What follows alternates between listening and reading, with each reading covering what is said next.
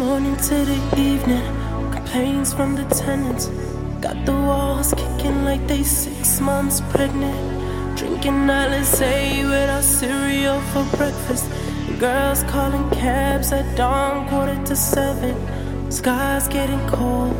What's up, everybody? Welcome to another edition of the Just So You Know podcast. I am your host, Max Huesler, and it is the weekend of July 8th.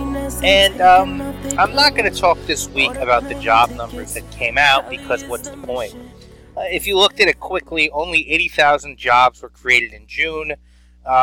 85,000 people went on disability. So just think about that right there. 80,000 jobs were created, and 85,000 people wound up going on disability. We're losing people who are supporting themselves, and we're gaining those who are being supported by the government. The unemployment rate remains stagnant at about 8.2%. What do you expect? The unemployment rate for African Americans is almost 15%. For Hispanics, it's 11%. It's fucking literally depressing. And when we were sold this bullshit bill from the last two presidents about billion-dollar bailouts to get the economy back in its ass, and it seems like what they meant was let's get Wall Street back on its ass. And this is where we are today. So I'm not going to harp on it. I'm going to move on to some other stuff. And something interesting I read this week, or at least I found it interesting, is that Google will begin to, I guess starting this week, pull results from their shopping queries that has anything to do with guns, ammunition, gun optics, and accessories. So ultimately what this means is that it's going to be harder for those looking to purchase firearms to do so. And my first immediate thought when reading this is, how fucking stupid is this? I don't think I'll ever own a gun. If I move to the country or suburb, I think the best defense for a home is either a German Shepherd or a Doberman. But you never know in life. And if I were to get one, I would keep it very secure and locked away. I mean, I sort of get the expression, I'd rather have a gun and not need it than need a gun and not have it. And when you hear about these horrible home invasion tragedies like the one that happened not too long ago in Connecticut, it makes you sort of wonder if it is worth it to have one. But regardless, why is Google blocking the results? That's just insane. I mean, do they think that because they're blocking them from shopping results, people will give up their pursuit of weapons? I think those that are looking to get a firearm for nefarious purposes are unlikely to do so through a Google search and purchase. So what are you really blocking? And I think it's a deeper issue with Google for me, They're sort of looked at as a more open option to software, especially in regards to Apple, where people dislike the fact that Apple's mobile and tablet software, iOS, is very closed off, and Google's software, Android, is touted as very open and a non-censored alternative. And a side note, in my mind, Android is a complete rip-off of iOS, but that's a different argument altogether, one that if there's listener interest, I will make at some point. But let's look at some of Google's choices, okay? So now you can't get ammo results in their shopping queries or gun results. Pornography searches have long been sort of censored in that if you start looking for a particular term like blowjob or fist fuck or cream pie, the instant results immediately turn off, which I sort of get, but you can't even type in the name of an adult film star. As soon as Google figures out you're looking for said star, the instant results shut off immediately. And trust me, it's overly cautious, which can be annoying. And as you can tell, I've had a lot of experience testing this, obviously for journalistic purposes, of course. Also, let's not forget that for years, Google censored its search results to whatever the government pleased in China. So forget about porno stars. Results mentioning Tiananmen Square were routed to results the communist government approved.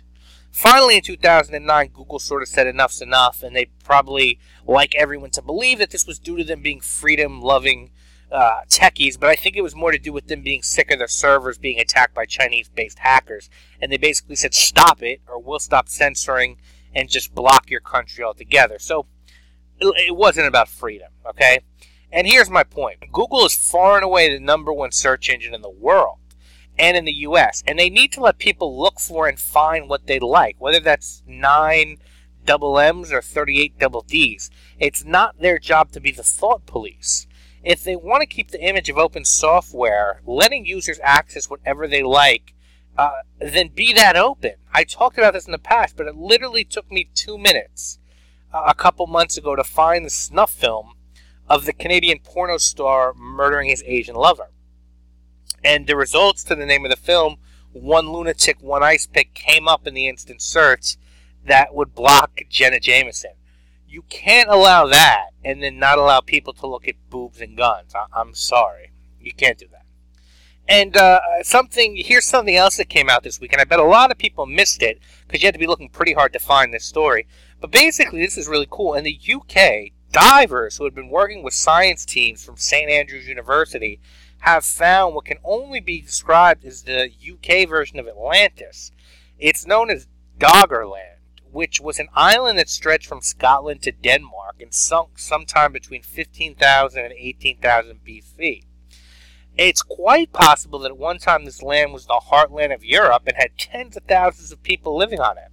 Now, evidently, what happened here is Doggerland was sometime hit by a tsunami and started to go under over the course of thousands of years, and it just kept sinking deeper and deeper and deeper. And again, I go back to the global warming argument that I made last week. We act like we have a fucking clue what's going on, and we don't. Here's this huge stretch of land that was sunk like 17,000 years before an automobile inhabited the Earth, before carbon emissions ever started, and all that shit. So just take a step back and think about that before you blame this warm summer particularly on cow shit or cow farts. And let me just give some context to the breadth of this discovery. Doggerland is bigger than most European countries. That's how big this land was. And what's also really interesting is Richard Bates, one of the scientists from the university, basically came out and said, and I'll quote him here, "People think rising sea levels are a new thing, but it's a cycle of the Earth's history that has happened many times before." And now what these scientists are really trying to understand is who inhabited this land, how many people were there, what was their main resources. So they're really trying to figure out, A, what was Doggerland, and B, what really happened to it. And for the record, when I first saw this story, I wasn't thinking, oh, well, here's another little piece of information that makes you wonder about global warming. No, I was reading it because I think it's really fucking cool. But then again, you look at it, and here's more research from scientists just confirming that the Earth and nature are very strange. And it's hard to sort of pin down any type of prediction. But it is a very cool story, and one that I thought some of you might be interested in looking further into. Now, finally, a couple weeks back, we talked about the trouble that Greece was facing. The economic crisis that nation is staring down. They are in serious, serious, serious shit, and it's only getting worse. They're expected later this week to unveil what they're calling alarming data to debt inspectors. And trust me, this was a country that was hiding their troubles for years. So if they say they have alarming data to unveil, it's got to be bad. I mean, that's sort of like Charles Manson going to the police and saying, I think I might have hurt some people over in Beverly Hills back in 1969. And they're expected to claim that the austerity that they promised to institute has not worked. And they're going to ask for another bailout package. You know, because when Amex calls you and says, hey, buddy, you owe us $25K, and you know you're broke, what do? Well, the answer is obviously to hang up the phone and go shopping at Barney's immediately. But now we learn that France is jumping into the fray. It was sort of obvious that France was in trouble. And if you look at the way the European Union nations operate, retire early, free healthcare, high taxes for the rich, welfare for everyone else, it's obvious that the system would collapse. So France comes out this week, and the new president, Francois Hollande, I don't really give a fuck how to pronounce it, but he's 2 months on the job, by the way. He's saying that the auditors have told him that the French economy is in crisis and at the peak of a major debt spiral. No shit, Sherlock. And of course, when you're in a union, that is to say, you don't just act within the confines of your government. There are union rules and union budgets. And by 2013, France is saying that they will be about 33 billion euros over their budget. The budget that's in line with the EU standards. And my guess is the same way when you ask your girlfriend or boyfriend how many people they slept with before you, and they say, well, 3 or 4, and that means like 20. I bet you the 33 billion euro that they're claiming they're going to be over budget is going to be about 50 billion euro. So now, this guy was elected. He barely was elected over Nicolas Sarkozy because he made all these socialist promises and bold claims, and now, you know, who knows what's going to happen with them. Now, he is planning on making good on his pre-election promise of raising the minimum wage. And again, I want to talk about this because people think that is so harmless. What does it hurt to give low-level workers $3 more an hour?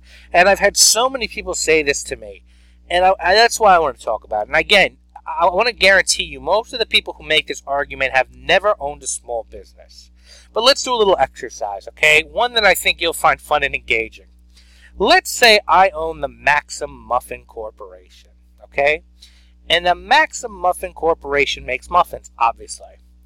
And I have $50 set in stone to pay the people who mix the batter, bake the muffins, to do a lot of the work for my company. Now, most of them are college kids and entry-level professionals. So I have $50. That's the most I can spend. I thought I'd have $100, but I didn't count on being anally raped by federal, state, and city taxes. Let alone property tax on the building I could barely afford because my father left me an inheritance, but 50% of it was taken by the government via the death tax, and I can barely make ends meet because I live in a building where I have to pay out the ass for my apartment because the landlord has to overcharge me to offset all the money he's losing on the rent control apartment. He's forced to keep renting at prices way below market value to 80-year-old widows and rich socialists who, let me get off of that. But anyway, I have $50 an hour. And that's a strict budget, okay? Because let's say the minimum wage is $10 an hour. So I've reasoned I can pay 5 people an hour, right? I can have 5 people on my staff at the minimum wage. So what happens? Well, the government steps in and says, nonsense, that's unfair. Even though we know nothing about your business, your situation, or your worker situations, it just doesn't sound fair. Pay them $13 an hour or close up shop. Well, okay. Now, I told you I can afford $50 an hour. If I have to pay more, I can do one of 3 things, right? What can I do? I can raise the prices of my muffins, which will hurt my small business, but we also have to compete with major grocery chains who have lobbyists and pay politicians thousands of dollars in donations. So if I did that, I'd probably have to go into debt and shut my business down, which means all of my workers lose their job. I can take no profit. This is the second thing I can do. I can take no profit because most small businesses don't turn profits for years. They have to keep reinvesting, and if they're lucky, eventually they do turn a profit. So I can go into the red because I've already budgeted for no profit, or finally I can do what most businesses do. I can cut 2 workers, and then my payroll is $39 an hour, which I can't afford. If I want to cut it really close, I can lose one of my workers, and my payroll then would be $52 an hour. Still over budget, but not a disaster. But what happens when I do that? Because please remember, there's a consequence to every action. Well, now I only have 3.5 workers on my payroll versus 5. Let's say I didn't fire 2, but I cut 1's hours. That makes my payroll $45 an hour. Now I have 1 person who's actually making less money because their hours got halved because the federal government decided they wanted to help them. And now everyone has to work a lot harder to pick up the slack. 1 person I fired, right? They're on their own. 1 person now has their hours cut in half, and everyone has to work much harder in the same amount of hours. Now, the people that stayed on, they worked 35-hour weeks. They got a $3 non-merit-based increase, which is another $105 a week.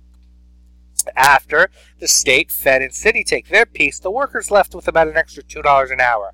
So that comes to an extra $70 a week apiece. That leaves 1.5 people unemployed. 2 of my entry-level employees are in high school, so they have extra money to buy Taco Bell, Young Jeezy CDs, and Bubblegum Kush. And the other is a hard worker with a family of 4 looking to work his way up in the company. His $70 means he can hopefully afford a bit more food and some clothing for his children, which I'm not minimizing. But is it worth it? And remember, I just have a tiny muffin business. What happens when you apply this to businesses across the entire country? This is the government and politicians so far removed from the fucking facts, deciding A, what's best for my employees, B, what's best for my business, C, what's best for me and my family, and D, what's best for the consumer and the prices that we're forced to charge. But boy, it sounds great, doesn't it? We're raising the minimum wage. Round of applause. The people at the bottom of our society need to be protected from the greedy business owners. More applause. When you really step back and look at things, it's not as clear or as benevolent as it looks. Everything comes at a cost. And don't say, boy, you really exaggerated that situation, Max. No, I haven't. I have multiple friends who have small businesses. And my father had an employment agency in the 80s. This is all firsthand. I learned this by seeing it, not hearing what a politician whose only motive is to be elected by naive people told me. And I bring that back to the fantasy world that Europe is in. Here Greece is sunk, and they're crying, austerity's not working, we need more bailout money. France is on the brink, and they're saying, we need to raise the minimum wage, that'll help things out. When does reality set in? And when it does, will it genuinely be too late? We're not that far away from this. I'm sorry, but we're not. We're just not. And I beg you to pay attention to what's going on. And don't just assume because a paper says it or a politician says it that it's true. Research it from multiple point of views. Read the Communist Manifesto and Capitalism and Freedom. Watch Bill O'Reilly and Bill Maher. Visit the Drudge Report and the Huffington Post for news. And then make your own decisions. You were given reason for a reason. It's time to use it. We need a country where everyone is informed and ready to hold leaders accountable for their claims and actions. Finally, my recommendation for this week, and I will let you know if said item is ever sent to me or given to me, this one isn't. This one I paid for. I bought it. It's a product I like. But you know when it gets hot out, in my mind, there are only 2 or 3 types of wine to drink. Rosé is ideal. I don't do red in the summer, but if I do, it's usually a Beaujolais because it's fruity and you can chill it down a while before you drink it. So it's refreshing and generally has almost like a big candy taste. Sometimes you get really nice notes of banana in that wine. But I also really enjoy Sauvignon Blanc in the summer and the Portuguese very low alcohol wine, Vinho Verde, which is very nice and effervescent, refreshing and light. And so normally I would not recommend a Riesling, which is my favorite type of wine in the summer because it can be too sweet and cloying. To me, it's more a fall and spring wine to be enjoyed with food like pork chops, sausage, or Indian or Asian food. And I love it with pork banh mi, by the way. It goes amazingly with that. You know, the Vietnamese barbecue sandwiches on French bread. But I'm going to recommend this week, my recommendation of the week is a low-alcohol Riesling called Frisk. I enjoyed the 2011 bottling of this wine. It's produced in Australia's Victoria Valley.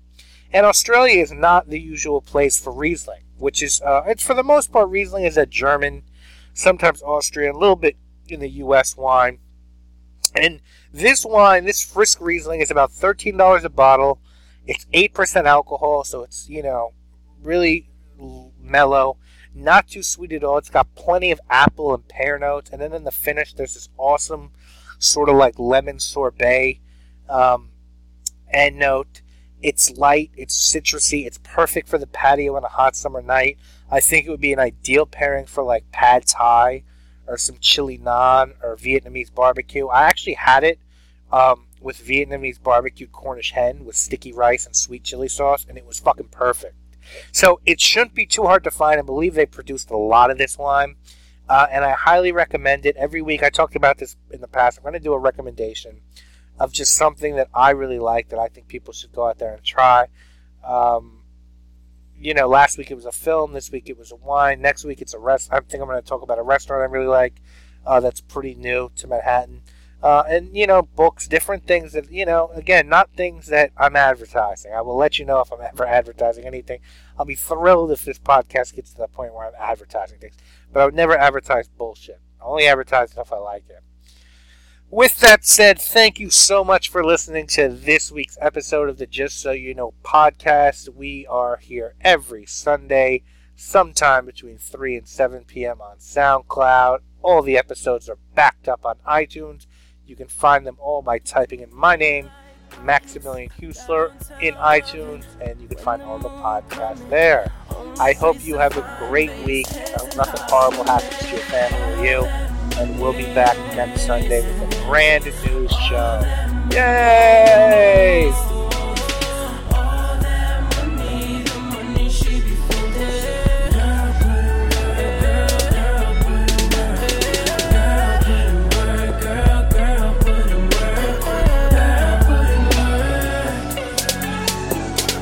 Better slow down, she'll feel it in the morning. Ain't the kind of girl you'll be seeing in the morning. Too damn raw, ain't no nigga worth her holding. Ain't no nigga that she holding, man, her love is too damn foreign. Look at all that money, the money is the money. All that money, the money she be falling. She be girl, put it away. Girl, put in work, girl, put in work.